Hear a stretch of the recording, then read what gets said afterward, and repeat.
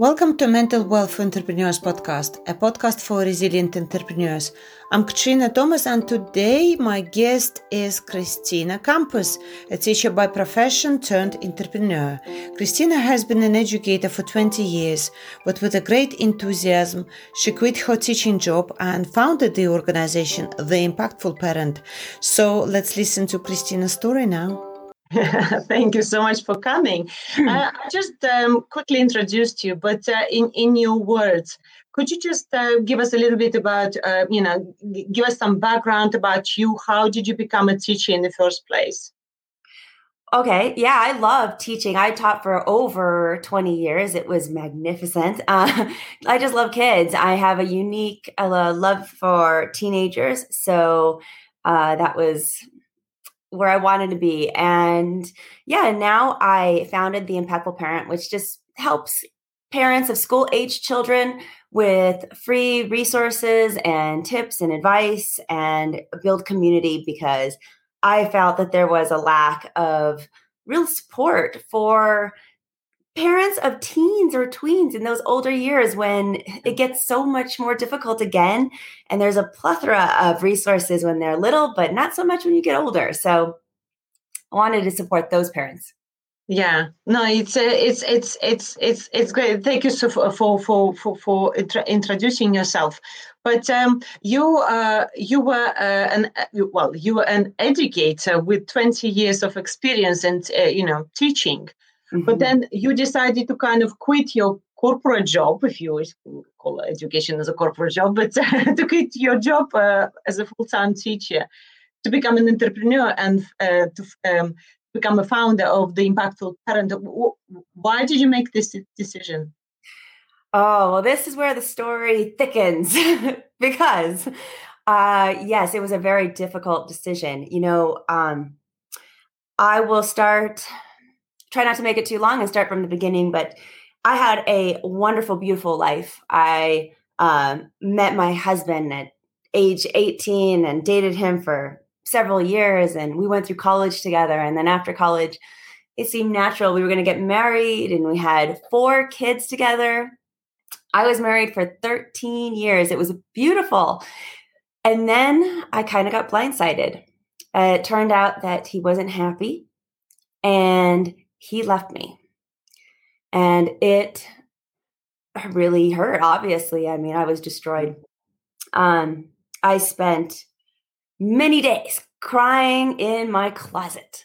Every parent has that space in their house where they go and they cry so that let out real true feelings so that your kids don't have to see you do that. And for me, my space is my closet. And I spent lots of time in my closet just feeling that pain. But there also comes a time when you have to stop crying and decide, well, what am I going to do? Do I continue to sit and feel sorry for myself? Or am I going to show, not only for myself, but for my children, something else, that I could rise, I could live, I could move on? And that was the choice that I made. Unfortunately, when that came to a crossroads, so did so many other things that were going to happen in my life. One of them is I looked in the mirror and I did not recognize myself anymore. It was really shocking. I looked in the mirror and I was like, who is this? Do I even want that for dinner tonight? Do I even like that for dinner? I had realized that I was giving myself to everybody else. Not only was I being the best mom I could be, and like giving to my kids, I was giving so much to my husband. I was giving so much as a teacher, and just give. And I love giving. That's who I am. But when I came to that crossroads and I looked in the mirror, I realized, wait a second, I've been giving so much to everybody else that I don't know who I am anymore. And that's a big problem. It sneaks up on you as a parent, and it's super common for, especially if you're a stay-at-home mom or a stay-at-home dad, you can so easily lose your identity to your children and everything becomes them. And I'm no exception to that rule. It happened to me. It even happened to me as a working parent. But I had to figure out, what is it that I like? What is it that I want to do now that I don't have a partner to share those moments with? It's all up to me. And I just was lost. And that feeling of being lost, it's scary. It's really scary. But it is also, I find, an opportunity to rediscover who you are. And I was lucky enough that I had some strength deep down inside, mainly built in by my 4 children, that I wanted to show that, hey, mom isn't going to sit crying in her closet forever. Like, yes, this is painful. And of course it is, because I love their dad, but it's not going to define who I am forever. And picked myself up from my bootstraps and started really reevaluating my life. Yeah. Unfortunately, the teaching was one of them. I loved teaching, but when I had to look in that mirror and realize that the teaching profession was actually a little bit of a detriment to me, I threw in so much of my time and effort to help teenagers, because I primarily taught middle school at that moment. And I noticed that I have 4 kids, and at the time they were a little bit younger, but I still had teenagers, 2 of them. And right today they're 16 and 18, but then they were, I think they were 13 and, like 16 at that time. Yeah. So, and they needed me. They needed me more than when they were toddlers. I could see they were really struggling with their own identity, having a separated home, and we were doing everything we could, make it as easily as transitional as possible for them. But I had to stop focusing on helping everybody else's kids and start focusing on my own. And that was so sad for me to give up teaching. But it was important to me to still give. I'm still a giver. That's what I am. But I had to figure out how to give in a different kind of capacity. And that's how I came up with the Impactful Parent. It allows me to help kids from the source, which is the home. So now I'm working with parents and teaching them everything I know about teenagers and how to talk with them, how to build bonds. And I still am able to be with my own kids. Now I'm on my own boss, so I can create my own schedule, and I could be with my own teenagers as much as I need to be for them. And that feels really good now. Yeah.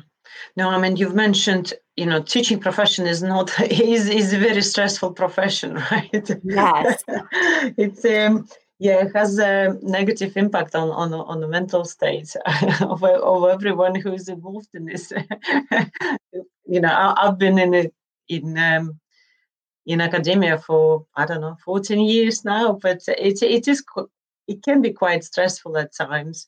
But you've decided, how long you've been a founder? How long you've been running the Impactful Parent? Oh, the organization itself has only been running for about a year, and I started preparing for it a little bit before that. So not very long. I mean, it was a big crossroads. I had to do some saving and building before it could even launch to prepare for it.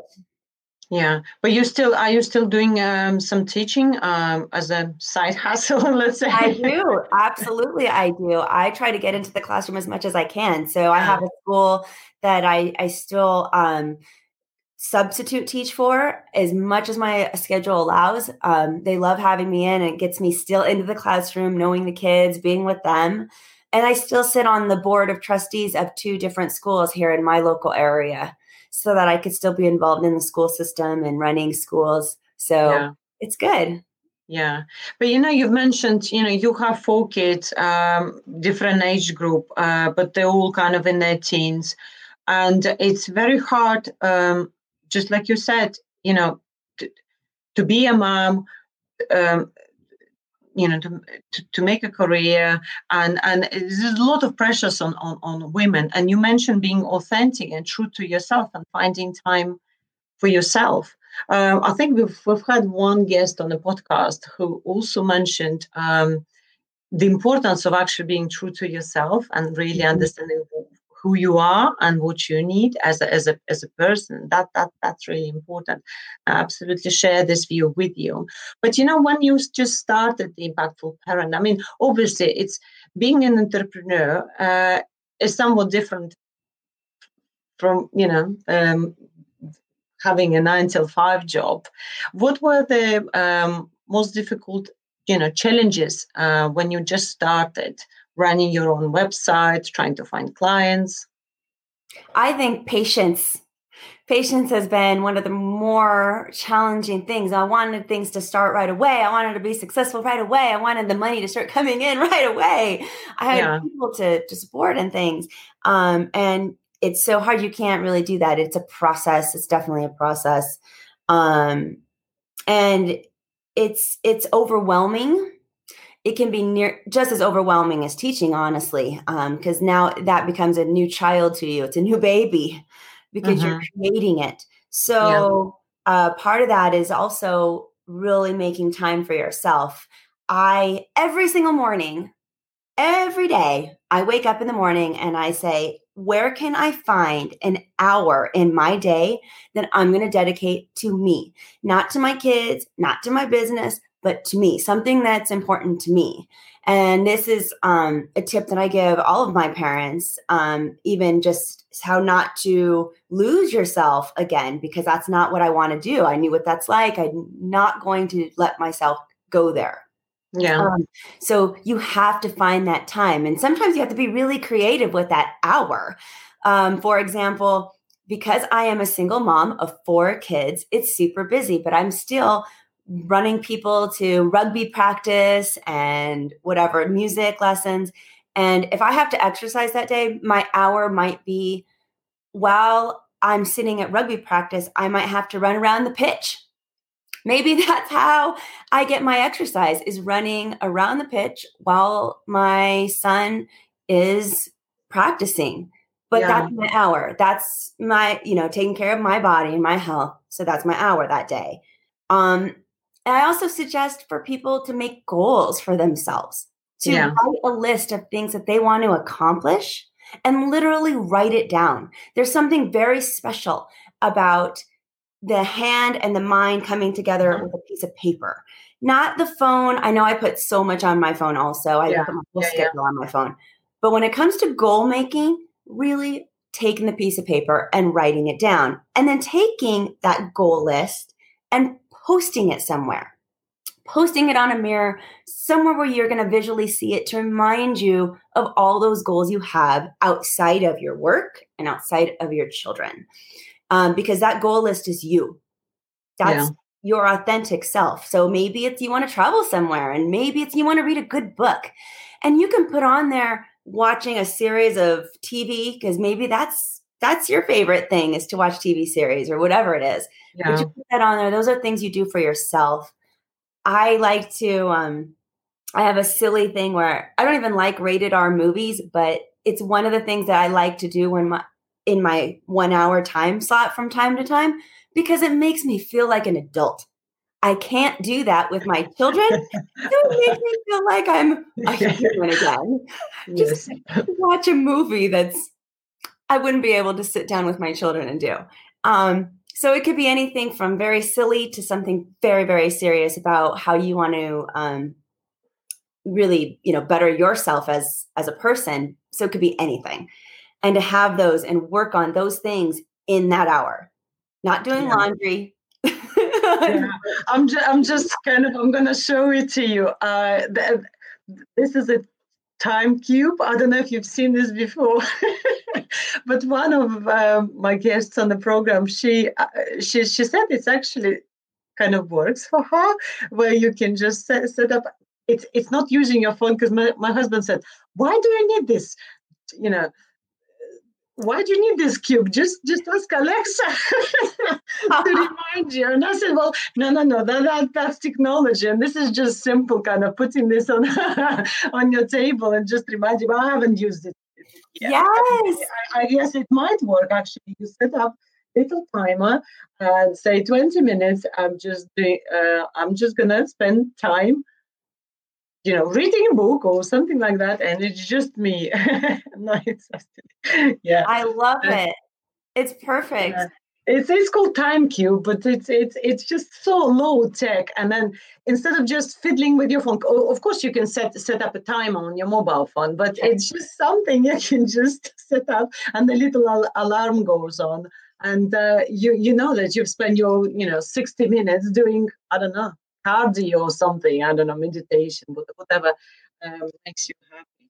But now you mentioned going to rugby, and sometimes even running around trying to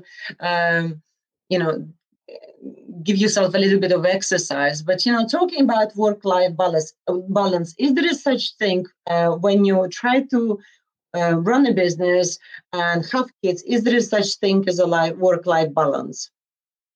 I think you can achieve it.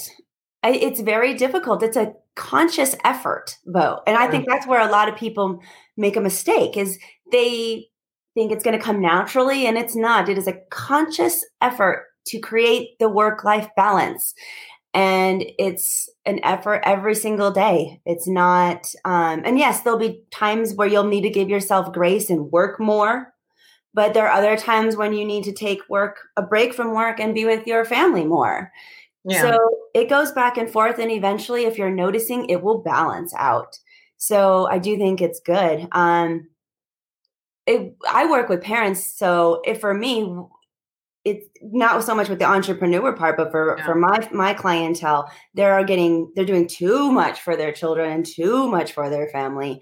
And when I talk to my entrepreneur friends, of course, it's just the opposite. So it's, there's always something in your life, and I don't know who your listeners are all budding entrepreneurs, but if they look to their parents or whoever, their friends, there's always something that's probably dominating the most of the time. And it's just about figuring out where that is.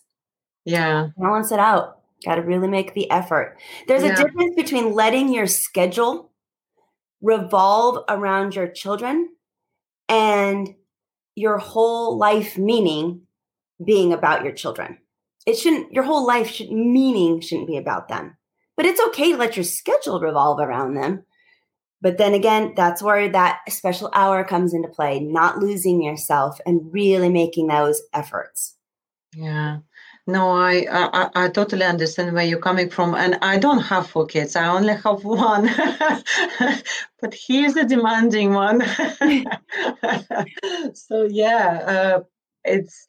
it's literally understanding your priorities and who you are and what makes you happy, because you have to be happy to make your kids happy. That's true. But I was just going to say, it just popped into my brain. One mistake that I think a lot of entrepreneurs and parents make is they put labels on themselves. And I'll explain this for a second. So in trying to create that balanced life, they put these labels on themselves like, well, you see, I would wake up in the morning and early in the morning and exercise, but I'm not a morning person. See, the minute you said that to yourself in your brain, you just put an imaginary boundary on the things that you are able to accomplish today. And you don't even realize it probably, but that's what you just did. By calling yourself, I'm not a morning person, you just said, I can't do that. Yeah, you program yourself to fail before you fail, right? Mm-hmm. Yeah. Absolutely. Yeah. So to not put those imaginary boundaries on ourselves, you are capable of creating this balance if you want it. People will put effort into things that they really want in their life. And you just have to make it a priority and stop that mental blocks that you can put. You can accomplish it. Now you can say, I don't like waking up in the morning, so I choose not to. That's completely different though than saying, well, I won't because I'm not a morning person. Yeah.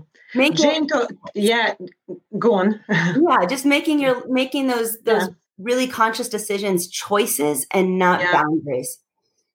We had a guest, a very interesting guest, Dr. Jane Tornatore, a couple of weeks ago, and she wrote a book where she talked about the power of words. Oh, yes. Yeah, and it's the way you phrase, certain word, the way you put certain words together or phrases like I have to.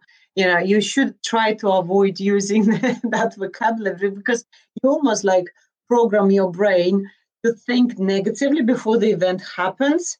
Absolutely. So you have to pay attention constantly to how you even describe things and talk about things. But just like you said, it's that inner dialogue is really, really powerful. I would love to hear that episode. I bet she's amazing.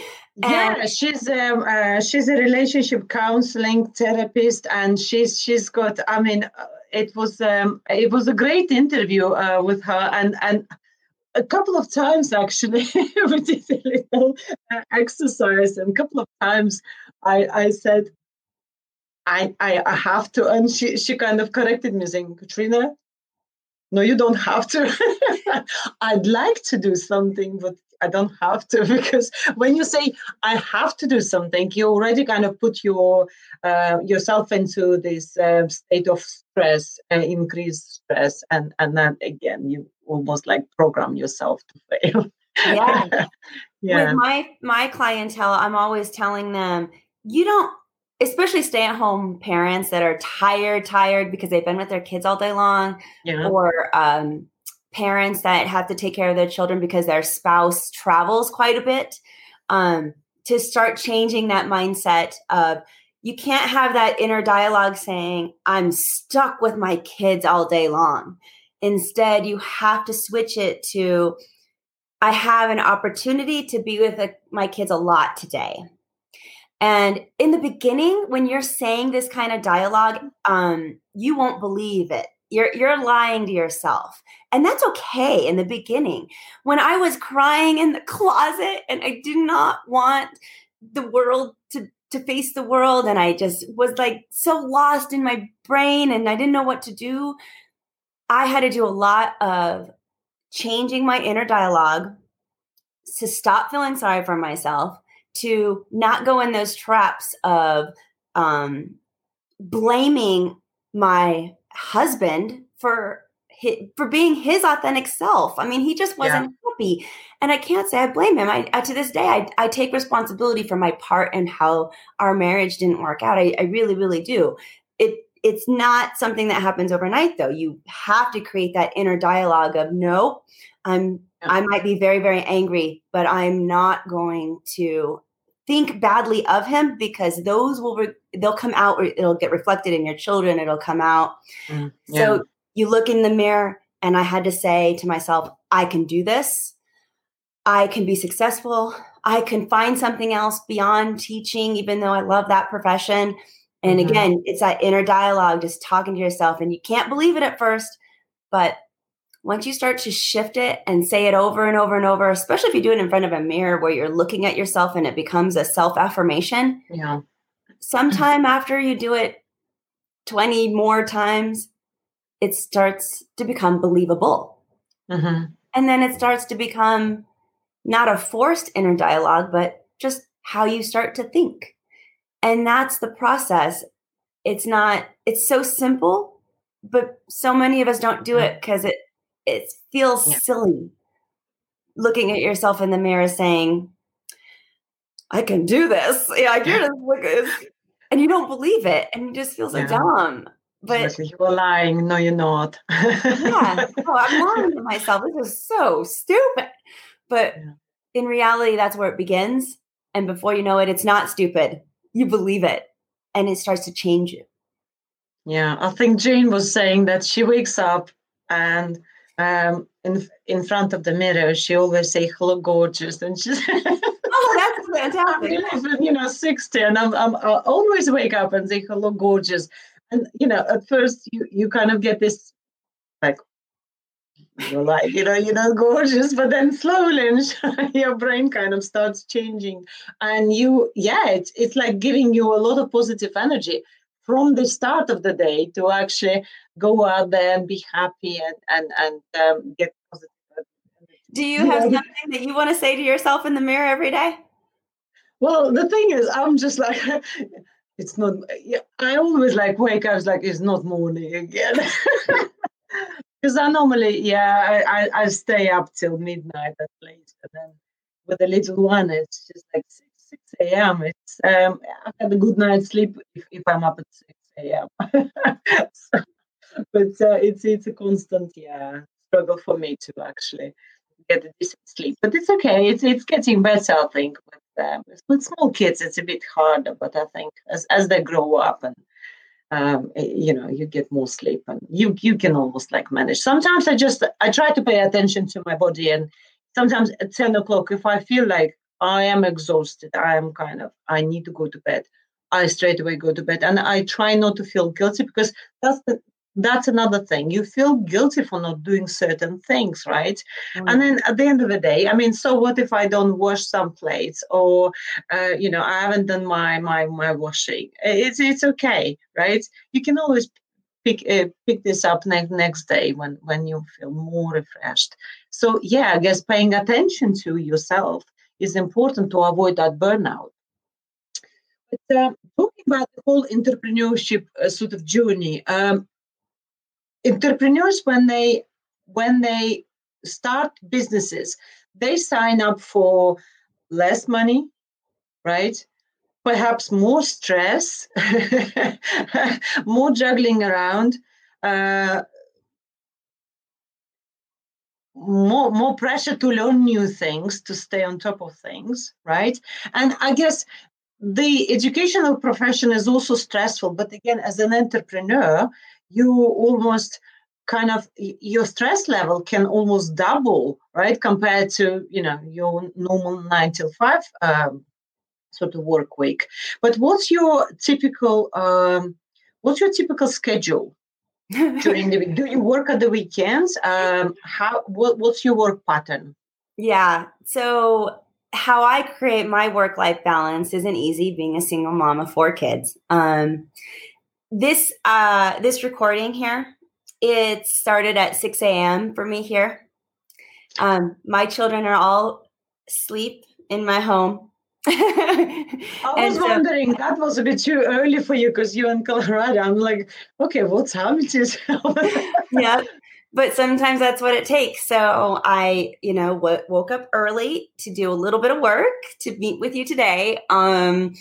I then will take a small break to make breakfast for my children, make sure that they are getting ready for school. Fortunately, all 4 children are at school age. My youngest is in the 2nd grade. So I can drive them all to school after that and have a block of time in the middle of my day to do work. So that's when I do it. And again, it's a lot of self-discipline when you work for yourself. I could be doing laundry all day. I could be cleaning my house all day. And sometimes I take those breaks to do that. But the majority of my day time is to work with the Impactful Parent. And whether it's right now, I'm revamping my YouTube channel and learning, and you're like so constantly learning. Sometimes working is just learning about what I should be doing and making how to improve things. And then I have to pick up the children at 3 o'clock. So it's a very short work day. I don't work 8 hours during that time. It's really more like 5 to 6 at the most because of the time I have to drop them off to pick them up. But how I make up for that is as soon as my children get home, they need some time alone to decompress.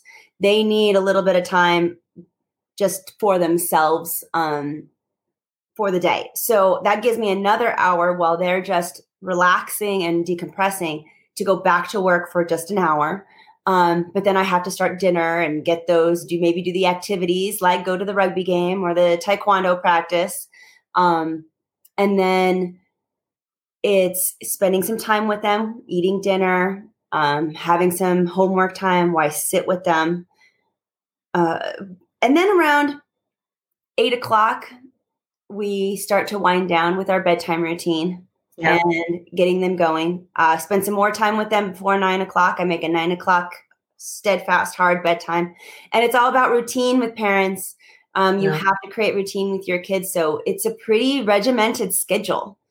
But after the children go to bed at 9, I will likely work again for another hour or two, and then go to bed either at 10, 11, midnight on really, really long days if I have more work. But I try to go to sleep at 10 so that I can wake up again at 6 to start it all over again. But I do work on the weekends. I work anytime I actually have free time. I'm mostly working on the Impactful Parent, learning something, reading about something, creating something, writing blogs. And it is every day of the week job for me. Even on the weekends when I will force myself, and I do force myself because it's to create the balance. When I force myself to take the break and go visit family and go hang out with my friends and maybe just go sit in a bar with a beer so that I can relax and feel like an adult. It's a forced effort, but I will guarantee you I probably worked the hour right before that, and I'll probably work the hour right after that. So it's a constant. It's a constant shuffle between constant move between looking after kids and trying to do stuff for your business.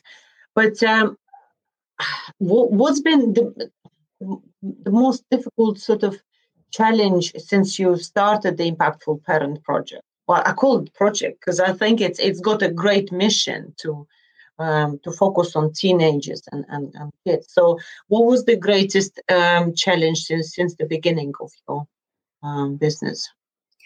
I think it's really making myself that priority. That's tough. With the business challenges, I said it's being patient. It's also accepting that I'm not going to do things right a lot of the times. And that's been really hard. I like doing things right the first time. And for example, right now, how I'm revamping the entire YouTube channel. I have more than 100 videos on that channel, more for easily. And I've only been in business for, like I said, the year. And I'm going through every single video and redoing them because I want to present them better.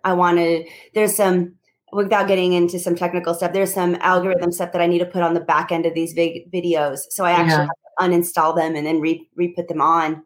And each video takes me about 15 minutes to redo. And I got over 100 that I have to get through. So I had to accept that kind of defeat that I'm not going to do it right all the time. And it's okay to have to backtrack and redo stuff. And I hate it. I'm so angry right now to be doing this, but it's going to be worth it in the end. And I do want things done right. So when you re-upload the video, do you lose all the likes and you do when you do that? You do, right? Okay. Yes. Yeah, because I was just wondering, because you can almost like lose all your audience. I mean, does it have to be that perfect? Well, so with the YouTube channel in particular, I felt like it was worth my chance because I wasn't getting a lot of traction with each video. And my primary audience was looking at the videos on social media, Instagram, Facebook. They're on there also. Yeah. But I wanted the YouTube channel, which is more of an evergreen platform, to really be able to reach people past the week, which is not what Instagram and Facebook does. That's really a very right now type of platform, and people don't search stuff that's you posted a month ago.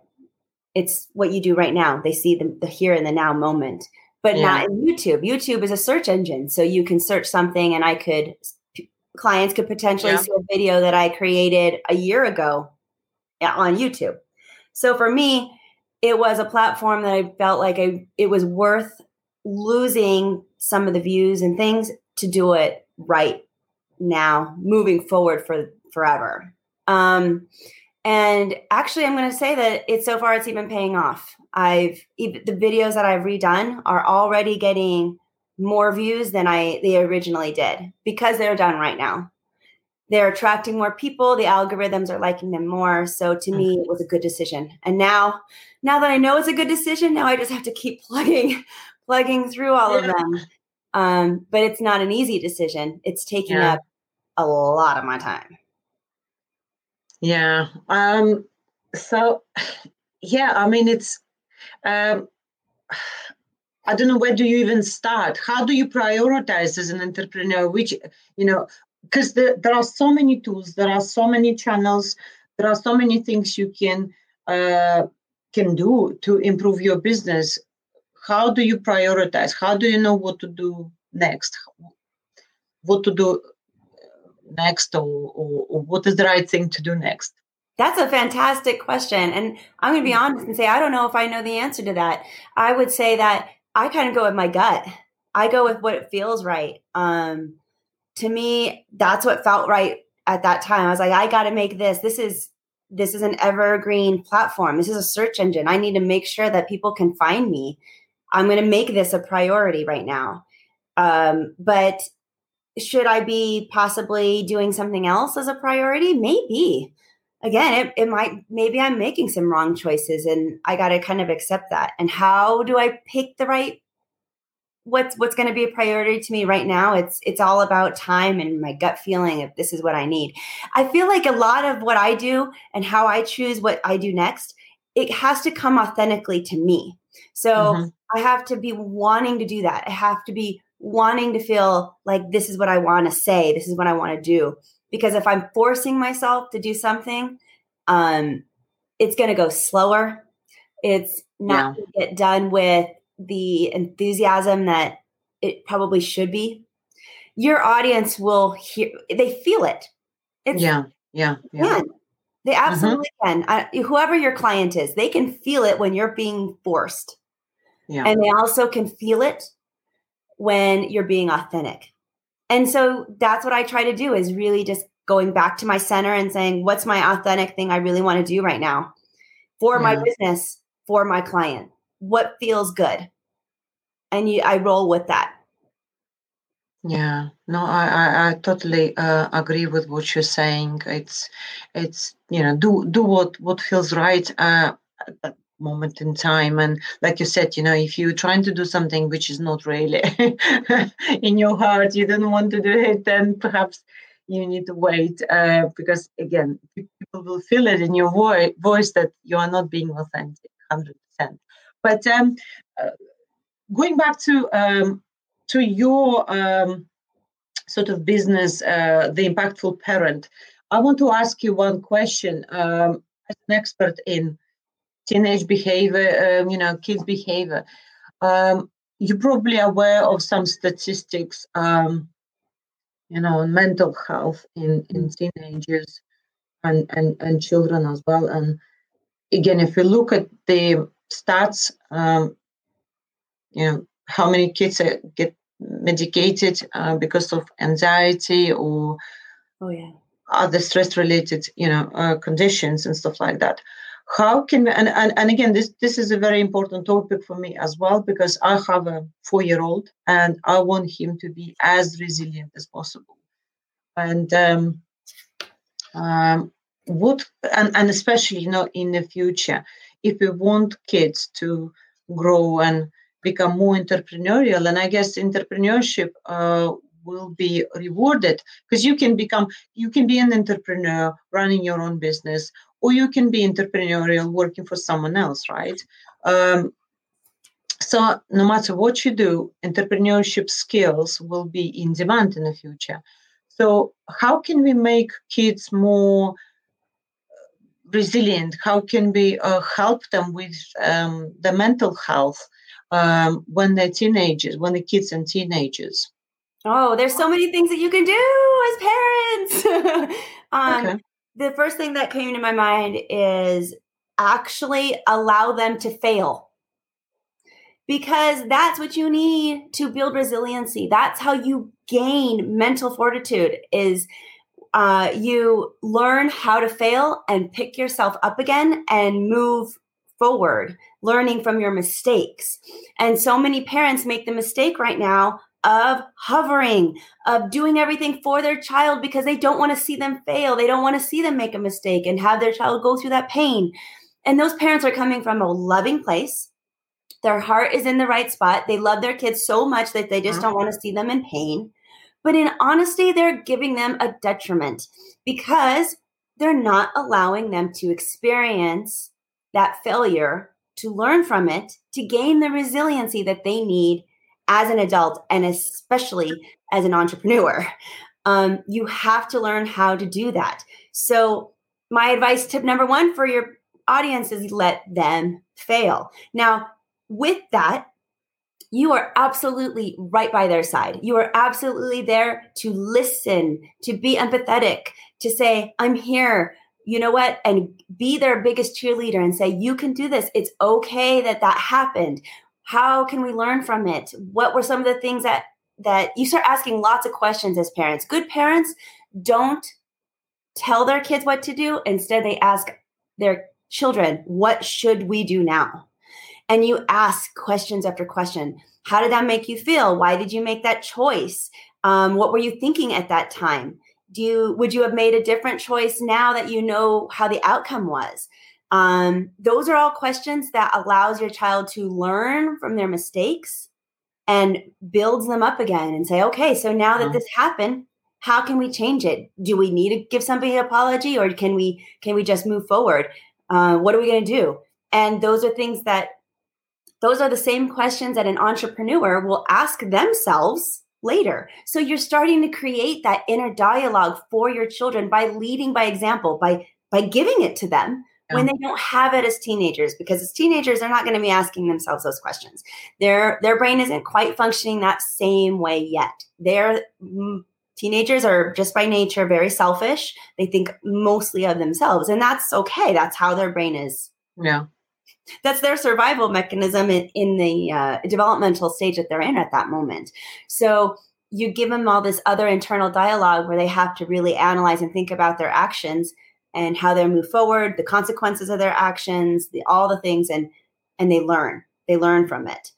I would also say that when you're trying to support your child to become resilient and things, you do lead by example yourself. All those kids are watching you. The teenager who acts like he's not and sitting in the back and I don't want to talk to you, that's stupid. They're watching. They're absolutely watching you. So how you balance your life, how you decide what's a priority for you and your family, it's all being noticed.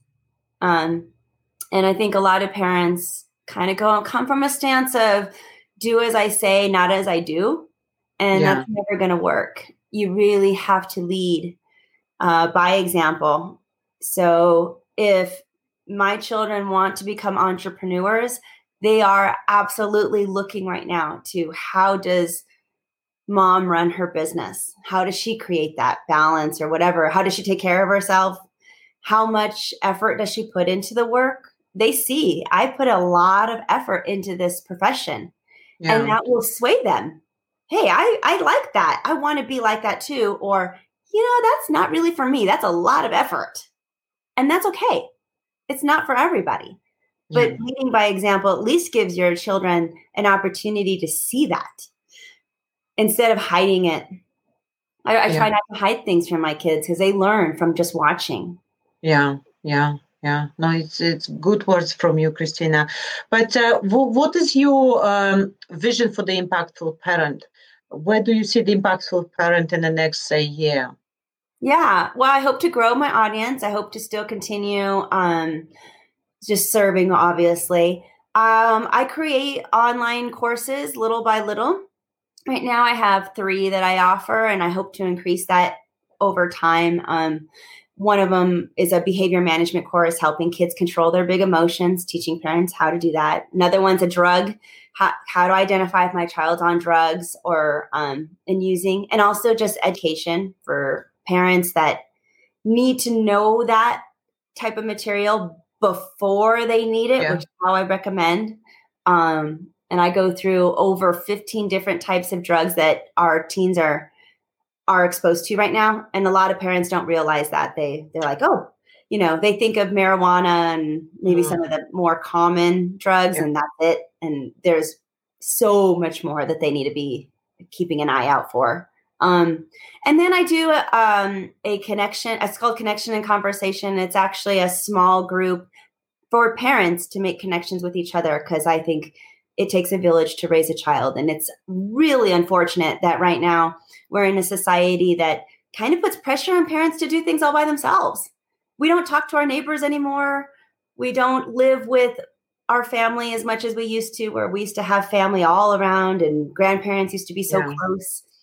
And it's that much more important for our parents to create connections on our own, because we're so spread out anymore. So I try to do that. And hopefully those courses will increase, and I will be able to offer my clients not just a whole bunch of free stuff, but also more paid programs that dive deeper into how to become a more impactful parent. So that's what I hope. And I love talking on podcasts like this and just spreading the words and things, because it's great. Helping each other is just so important to me. Yeah, I mean, this is a platform to talk more openly about the mental health issues, and also help entrepreneurs to be more resilient, a platform to share stories so you don't feel lonely. And it can be quite lonely when you run your own business. Oh, yes, it is. It is absolutely very, very lonely. You hit it on the head. Exactly. Parenthood, it's also very, very lonely. These are lonely. We're in lonely times. It's super sad. And I do want to mention that, the quarantine and COVID-19 have really played a significant detriment to our teenagers. It's been very, very difficult for them. Really difficult. Yeah. Kids thrive off of routine, and we have completely derailed their life. And we've taken a lot away from what they feel is important. Graduation, parties, social interaction. We've taken this all away. And those are the things that are the most important to them in their lives. And we just took it. And it's been huge mental health issues upon them now. There's more attempts of suicide right now in our young population than there had been in the last year. It's really increased. So is self-harming and things. So if you do have a young person at home, I just encourage you really to watch them. I mean, my 4-year-old, he was, I think it was sometime in April when we were in a lockdown. We literally could go out for an hour. So he's just gone to school, and his nursery was closed. And of course, he's the only child, so he didn't have anyone to play with. And he just stood there in the middle of the road and said, "Mommy, can I just watch this person, walking?" I was like, "Oh my goodness, what does it do to children? This whole situation. I mean, it's also the mental health impact. It just, and." I can just imagine. I mean, teenagers, when they go through this period of, adolescence, it might be even harder for them because they just can't figure this out. What's going on, and not having the social interaction. It's really, really hard. It's very difficult for them. We've taken away prom and sports after school, and now they're starting to come back now, which is really good. Yeah. But it was taken away from them, and it's the whole world to a teenager. They're developmentally trying to separate from you, the parent, as they should. They're trying to create their own life and their own identity. And how do you create your own life and what do you like and your own identity when you're stuck at home with the people you're trying to separate from? I mean, it takes that toll on them. They can't be with their friends they want. And at the same time, they are being told, don't be on your electronics too much. Don't, I know you want to talk to your friend on Skype, but, let's limit that amount of time you're viewing the screen. And there's not a lot of outlet for those kids. And it's been really tough. Yeah. Oh, well, my hope is that, I mean, they start talking about the second lockdown, but my hope is that things will, I don't know, somehow magically, I don't know. We just take a lot of vitamin C in the family, keep ourselves healthy, but who knows? I mean, some people say we're still going to be in the same situation, in March, but hey ho. Let's build some resiliency in our children as well as adults, I think. But just to wrap up, Christina, what would be your sort of final advice to entrepreneurs, maybe specifically female entrepreneurs? What's your lesson? What's your advice? Mm-hmm. I'd say believe in yourself. Absolutely believe in yourself. Don't put those imaginary boundaries on you, because you can do whatever it is that you want. You really can. If you put the effort in and you prioritize it, you can do whatever it is that you are setting out to do. So believe in yourself. Don't let all the struggles, and there's going to be lots of hardships, a lot of them, but you fall down 10 times and you get up 11, and you just keep that cycle going and you just keep getting up and create that support network around yourself with other entrepreneurs who understand what you're going through. Not just friends and family. Friends and family are super important to have right now because they're going to support you in other ways, but you do need entrepreneurial friends who understand literally the struggles of running a business, because that's going to give you a different type of mental health support that you need in this very tough journey that you're about to go on or that you're in the middle of. We need that camaraderie. We need those people in our life. Make time for them, even if it's a lunch and you got to eat anyway.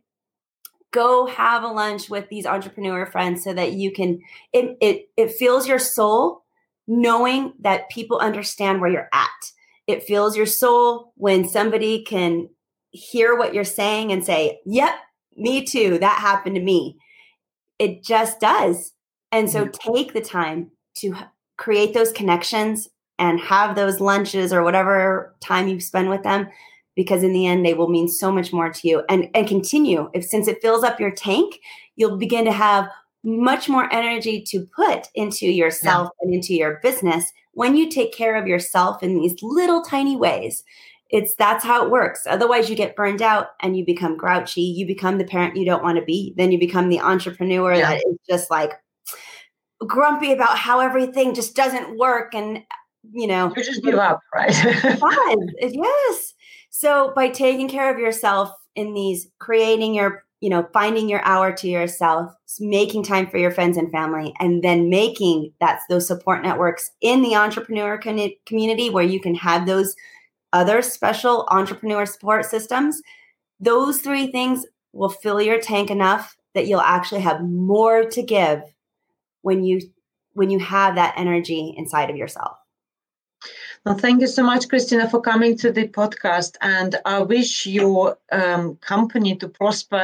It's a company with a great mission and a vision.